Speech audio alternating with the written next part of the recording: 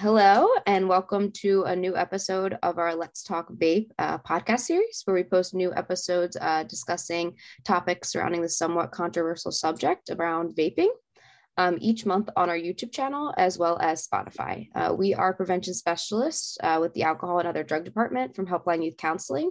And this podcast series is brought to you by Helpline Youth Counseling and our sponsors, UCLA Kaiser Health. My name is Lauren. My name is Gabriela Morgado. And I would like to introduce to you a very special guest for this month's episode, Jacquelyn Garcia. She is a health promotion specialist at the American Lung Association. Thank you so much for joining us on today's episode, Jacquelyn. Would you be able to tell us a little bit about yourself and what you do? Yes, so I am a health promotion specialist, as you said, with the American Lung Association in Los Angeles. And just to give some more background on the American Lung Association, it's a national organization that works to save lives by improving lung health and preventing lung disease through education, advocacy, and research.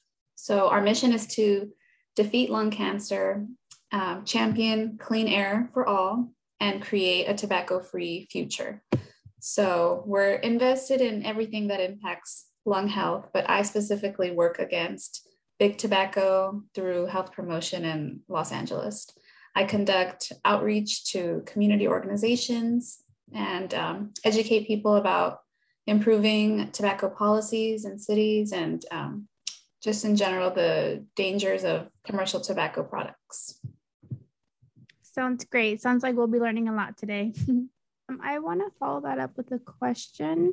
Our next question for you is, can you tell us a little bit more about the vaping policies and policy efforts, like what they look like when vape devices first hit the market to what they look like now? Yes. So, vaping is relatively new. So when vaping first started to gain popularity, it did so because it was marketed as a safer alternative than smoking traditional cigarettes. But as time went on, it became clear that the tobacco industry created e-cigarettes as a means to draw youth back into nicotine addiction, since the smoking prevalence was falling among youth. So then all these flavors were released and more kids started to be interested in vaping. And now we have a youth vaping epidemic. So in the beginning, there weren't really many policies regarding vaping early on because it was still new and unknown. And to this day, there's still limited research on the effects of vaping and e-cigarettes compared to what we know about traditional cigarettes. But what we do know is that e-cigarettes are not a healthy alternative. They're dangerous and toxic to our bodies in their own way. And they don't really help people overcome addiction. People will just switch from smoking cigarettes to smoking electronic cigarettes. So as we learn more about how toxic vaping really is, then we can build a greater consensus around policy advocacy and implementation. We still have a lot of work to do to protect communities and get more policies passed to prevent this issue from getting even, a bigger problem. Thank you, Jacquelyn. Yeah, so I definitely agree that we do still have a lot more work to do. But do you know if there are any federal laws surrounding vaping so far or yet? Not currently. The only federal law is really that the legal age to purchase tobacco products is 21 years old, which was raised recently from 18 years old. But other than that, there's not so much on a federal level. Mm-hmm. And what about on the state law? Like, are there any state laws put in place related to vaping in the state of California? Again, it's minimal. The state of California requires tobacco customers to be at least 21 years old. And then the state does also have taxes placed on the costs of purchasing tobacco products. Certain areas in the state do not allow vaping. but that's just in general, like, no smoking in public places, no smoking in the workplace. So again, it's nothing as strict as we hope that it could be. Mm-hmm. And when it comes to like the laws within California, do each like city within California, do they follow the same laws as the state, or do they have their own jurisdiction when it comes to like vaping policies? There are only very minimal regulations when it comes to vaping. So oftentimes cities have to rely on their own municipal policies when it comes to tobacco control. And the issue is that many cities will not prioritize tobacco control. And so there's limited regulations in each city, and we're trying to change that. But it is up to each city to create their own policies. Okay, that's very interesting. So it might kind of follow the same way that like marijuana laws are, and how like in California, they can have each jurisdiction can kind of make their own laws as well. So will kind of be like that. Yeah, exactly. I had another question. So I know in August of last year, Governor Newsom signed a California law banning the state of flavored tobacco products, but the law was put on hold January 2021. Can you tell us why it was actually put on hold, if you do know?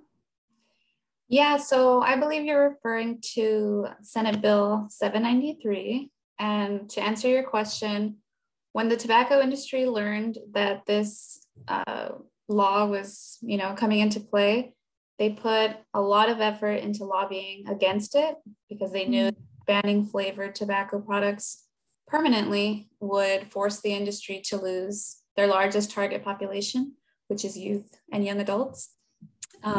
Since this population is most interested in flavored tobacco products more than just, non-flavored, it would have been a big risk to the industry to allow this law to pass without a fight. So the tobacco industry spent millions and millions of dollars into campaigning against SB 793. And a lot of the money came from tobacco companies themselves, like Philip Morris and R.J. Reynolds Tobacco. So that's really interesting. So it was put on hold because of big tobacco. But is there any efforts to push this law into effect on the opposing side, or what's going on with that? Yeah, so the law is still has a chance at being passed, and will be on the November 2022 ballot for California residents to vote on. And so once that happens, we can finally learn the outcome and see if it can be passed. But the best way to make sure that the law gets passed is to make sure that people are aware of it, first of all, and understand how crucial it is to public health. And so that's sort of like the work that I'm doing with the American Lung Association and the Compadres for Tobacco-Free Los Angeles County also supports this. Yeah, I think that's really great, because I feel like a lot of people, like you mentioned, aren't aware that this is even going to be in the November 22 ballot. So that's a good amount of time to promote and, let people be aware of this. That's great. So another question that I have for you are, would this law include a flavor ban on flavor disposable vapes and flavor vape juice that is sold separately, or is it just for the flavor? I believe that it includes any flavored tobacco products. So the only items that this law doesn't include would be hookah products, loose leaf tobacco, and cigars. Okay. Thank you.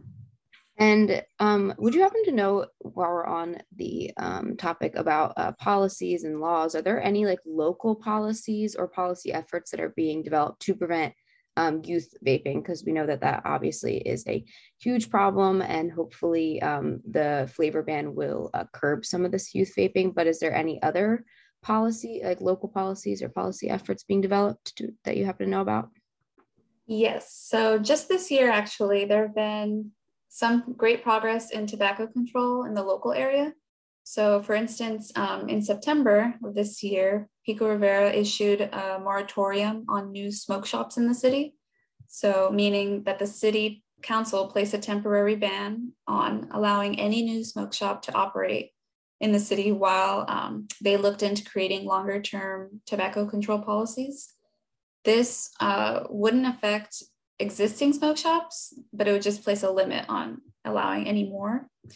Another example I know about is in the city of Laverne. The city made the decision to ban flavored tobacco products ahead of the results of the SB 739 law that we've just discussed. So they're just taking the initiative themselves as a city to ban flavored tobacco. And their decision was heavily influenced by local community coalitions that spread awareness about the importance of banning flavored tobacco because of the risk that it holds in attracting youth to start vaping. So we hope that these moves influence other surrounding cities that still need to improve their tobacco control efforts, because there are a lot of cities in Southeast Los Angeles that haven't updated their tobacco control policies, and sometimes in decades, or don't have any policies at all. So the best way for cities to control tobacco in their jurisdiction is through tobacco retail licensing. And what is tobacco retail licensing exactly?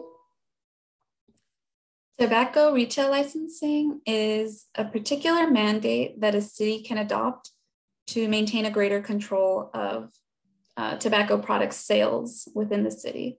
So it requires that all smoke shops or any kind of store that sells tobacco abide by several restrictions, and that would be prohibiting selling tobacco to minors, limiting the proximity of one tobacco retailer from the other, specifically not within 1,000 feet of another retailer.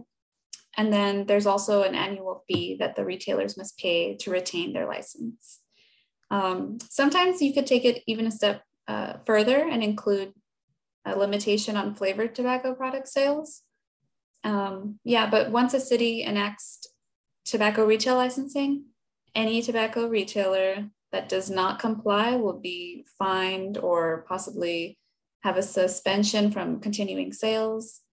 So these tobacco control policies are really important, because then we can reduce smoking prevalence in particular cities, and especially among youth. So that's really interesting that you said that it was a city of Laverne that their community members were the ones that basically fought to get the flavor ban in place over the state law, which is pretty crazy. I think that's a really good thing for other community members to know, that they can actually make a difference in their community and could get these laws into place in their own communities before even the state law comes into place. So I think that's great. But other than that flavor ban, are there any laws or regulations on the specific ingredients or chemicals that can be used in vape juice? Do you know about that? That is an interesting question you bring up, because as of now, there are no vape products that are regulated. And when I say regulated, I'm talking about the Food and Drug Administration. So there are no quote unquote FDA approved vape products. That being said, if vape products are not being regulated, there are no requirements that say a company must list their ingredients on the products of the label. So they typically, companies that create vape products, they don't label what is in their vape juices. In fact, a recent Johns Hopkins study found that there were thousands of unknown chemicals found in vape juice. And the few ingredients that scientists were able to identify were toxic, like some were the pesticides, in fact. And also, they tend to add a common flavoring in vape products, what's called diacetyl, which is an approved food flavoring, but it's not meant to be inhaled. So when it is inhaled in these vape products, it tends to make the vaping process less irritating to the throat. And that allows people to smoke for longer sessions without feeling, any kind of irritation. But then since they're, smoking for a longer time, they're inhaling more of the chemicals and more nicotine in a single session. So all that to say, there are no regulations placed on vape products currently, and that's what makes them even more dangerous to vape. That's really very scary that they can basically put whatever they want in that, and there's no regulations or laws surrounding it. So that's really scary. So thank you for answering all of those questions about policies and laws. But I also wanted to know, what do you think that we as a community should be doing in order to prevent the use of vapes? I think it will take a lot of effort for things to, change in that respect. The good news is that we've learned a lot from the past and from past policy efforts regarding cigarettes. And so we can now apply what we've learned to vaping. I think it starts with education for the most part. People don't fully understand how dangerous vaping is, especially young people. So they need to be made aware not only how harmful it is to their health, but also the health of others, because secondhand smoke still applies to the vapor from e-cigarettes. And after that knowledge component is there, people can have more of a motivation to do something about it and bring these concerns to their local legislature. People can attend city council meetings and speak during the public comment section to show, their city council that it's an issue that the community cares about, and get city council to consider taking action. Is there a website where the public can get more information on like local efforts and laws regulating and regarding vaping? Yes, so I think I would like to direct people to the Compadres for Tobacco-Free Los Angeles County website. So they have updates on the progress of advocacy efforts all across Los Angeles, and also have ways to get involved if people are interested. The website is compadreslac.org. Well, thank you so much, Jacquelyn, for all that great information. And thank you for joining us on this episode of Let's Talk Vape podcast series. So as this brings us to the end of this month's podcast, we wanted to note that we are all not licensed health professionals, and everything we talk about is not intended to be a substitute for professional medical advice, diagnosis, or treatment. We are only here to share opinions based off of research that we have done. Be sure to always to seek the advice of your physician or other qualified health provider with any questions you may have regarding vaping, smoking, or treatment for vaping or cigarette addiction. We hope you enjoyed this month's Let's Talk Vape podcast episode. If you have any questions regarding this episode, please email me at lgraziani@hyc.org. Again, that's lgraziani@hycinc.org. And if you'd like to follow us on Instagram, our handle is AODPS_HYC.